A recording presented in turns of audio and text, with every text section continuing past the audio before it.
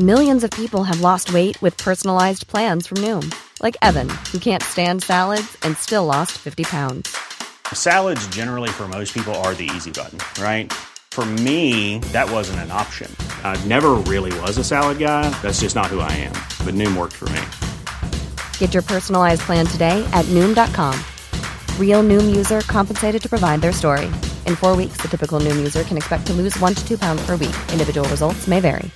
Quality sleep is essential. That's why the Sleep Number Smart Bed is designed for your ever-evolving sleep needs. Need a bed that's firmer or softer on either side? Helps you sleep at a comfortable temperature? Sleep Number Smart Beds let you individualize your comfort, so you sleep better together. J.D. Power ranks Sleep Number number 1 in customer satisfaction with mattresses purchased in-store. And now, save 40% on the Sleep Number Limited Edition Smart Bed for a limited time. For J.D. Power 2023 award information, visit jdpower.com/awards. Only at Sleep Number stores or sleepnumber.com.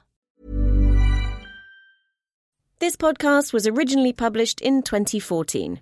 This is the Nature Pastcast, each month raiding Nature's archive and looking at key moments in science. In this show, it's the 1920s, and a fight is on over a fossil that came to change our view of human evolution.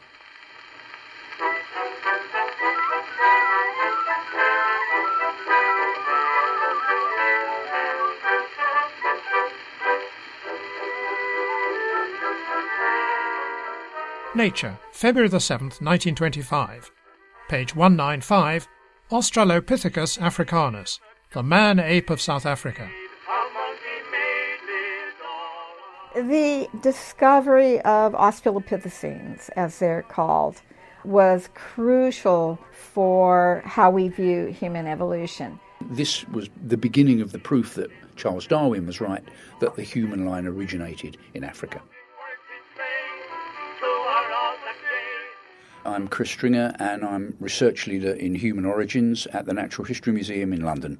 Well, I've got a replica here of the material that was published in Nature in 1925, this new form of proto-human, as it was claimed at the time, called Australopithecus africanus, the southern ape of Africa. Page 195, Australopithecus africanus, by Professor Raymond A. Dart, University of the Witwatersrand, Johannesburg, South Africa.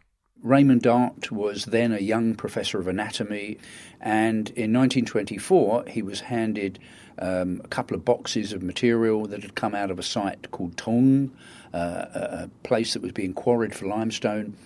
In quarrying, they were going through caves, and in these caves were fossil monkeys and other animals. So Dart got these couple of boxes of what were thought to be fossil monkeys, and in there he noticed there was a lump of limestone that seemed to be in the shape of a brain. So he thought it was very interesting, and when he looked further, he saw that there was a piece of bone in a block of matrix, in a block of cemented material, that looked like it fitted onto it. A condition of affairs where virtually the whole face and lower jaw, replete with teeth, together with the major portion of the brain pattern, have been preserved, constitutes a specimen of unusual value in fossil anthropoid discovery. It's fascinating to hear Dart's account of when he first opened the boxes and looked at this material. And it so happened that he got to a critical stage in the preparation of this material when he was first working on it, that he was supposed to be going to a wedding. And I think he was best man at the wedding. And he was so excited that he was still working on this fossil and he couldn't let it go. It arrived on the day when the late Dr. Christo Bears was being married at our house. Well, I didn't know what these boxes were, but I immediately started undoing them. But while I was busy with these things, my wife told me it's about time I got ready for the wedding. And, it really got to the very last minute, and the guy who was getting married said, for God's sake, I'm going to have to go and find another best man unless you stop messing around with that fossil. Come with me and we will go spooning, honeymooning, sing somewhat the I'm Dean Falk, and I'm the Hale G. Smith Professor of Anthropology at Florida State University in Tallahassee. So Raymond Dart published the description and analysis of the Taung fossil on February 7th, 1925 in Nature. And what he said was that essentially he had a specimen that didn't look like an ape, it didn't look like a human. It had features of both groups, and nothing like it had ever been seen before. And although he didn't use the term missing link, in fact, that's what he thought he had. The specimen is of importance because it exhibits an extinct race of apes, intermediate between living anthropoids and man. He also said that this individual had walked on two legs the way we do. And he thought that because of a hole in the bottom of the skull which transmits the spinal cord, and it was in a central position in this Tong specimen as it is in living people. This points to the assumption by this fossil group of an attitude appreciably more erect than that of modern anthropoids. It means that a greater reliance was being placed upon the feet as organs of progression. So he thought he had a bipedal man-ape.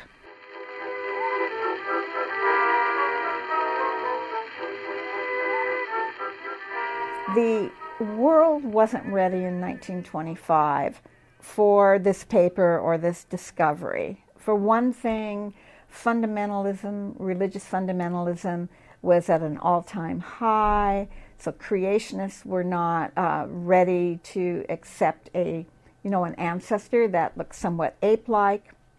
Scientists also were not ready to receive this new discovery because they already thought they knew where our ancestors came from. They accepted evolutionary theory, but they thought that our oldest ancestor came from England and that it was represented by something called Piltdown Man. And Piltdown Man was thought to be a kind of British missing link, I don't like using the term, but that's what it was called at the time. And a lot of British experts believed in the Piltdown finds as being a genuine kind of early human ancestor, and it looked nothing like this specimen from Tung. So they preferred Piltdown, and therefore they sidelined this specimen from Tung. The creme de la creme of the paleontologists in that day were in London, and they had trained Dart. So they sent Dart, who was younger than them, off to South Africa. And what they didn't expect was that this young whippersnapper would, within 2 years, find and describe a completely new and different and really important specimen related to human evolution. And so they, although they initially congratulated Dart during the first week after the announcement in February of 1925, very soon after that, the peers, his colleagues in England, came down really hard on Dart and rejected the significance of Tong. They said, no, this is not a missing link. This is not our ancestor. Our ancestor's over here in England.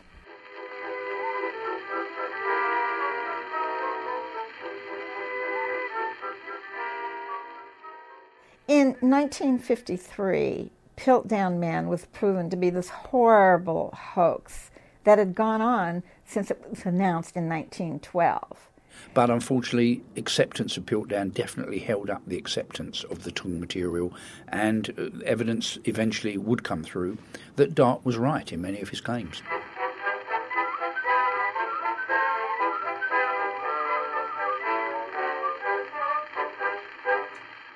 Raymond Dart was tremendously hurt and upset at the beating he took from the scientists of the day. It deeply upset him, and what he did in response was he knew that he had to write a much more thorough documentation of the find and its significance.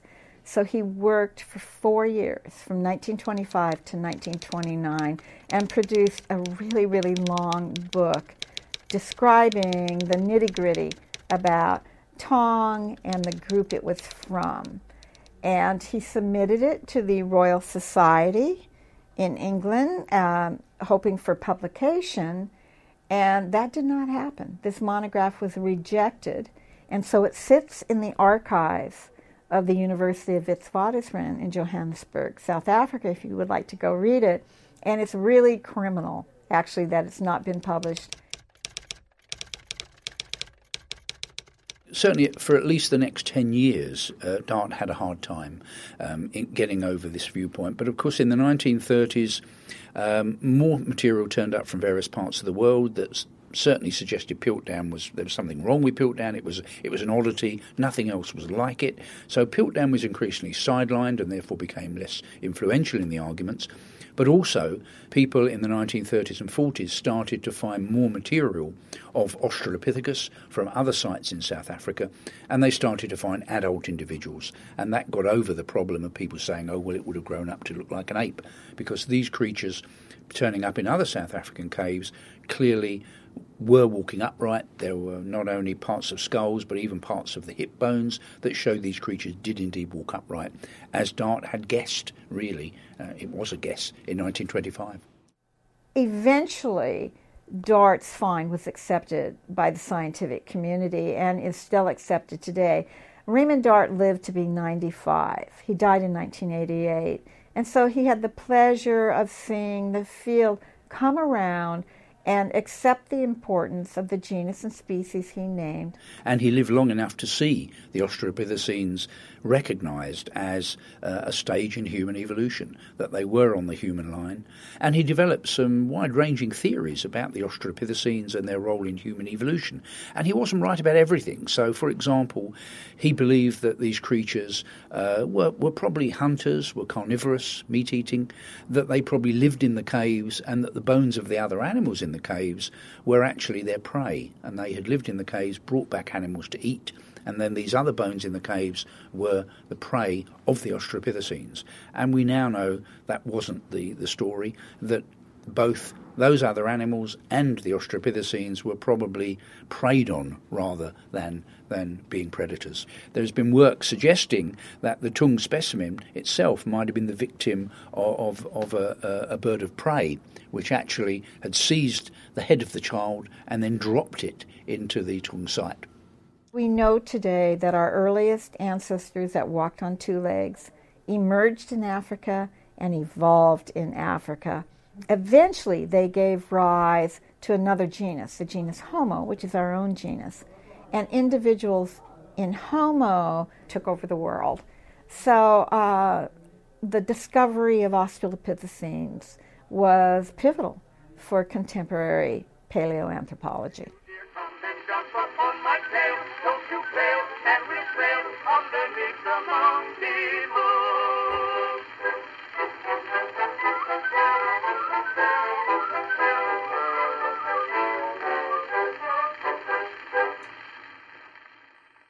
You've been listening to the Nature Pastcast. This month's contributors were archaeologist Chris Stringer of the Natural History Museum in London and paleoanthropologist Dean Falk at Florida State University. The music was Underneath the Monkey Moon by Arthur Collins and Byron Harlan, recorded in 1922 and downloaded from the Free Music Archive. This podcast was produced by me, Kerry Smith. Next month's episode is the last in the Nature Pastcast series. We travel back to the 1930s and the story of a man who chased solar eclipses. Here's a cool fact. A crocodile can't stick out its tongue. Another cool fact, you can get short-term health insurance for a month or just under a year in some states. United Healthcare short-term insurance plans are designed for people who are between jobs, coming off their parents' plan, or turning a side hustle into a full-time gig.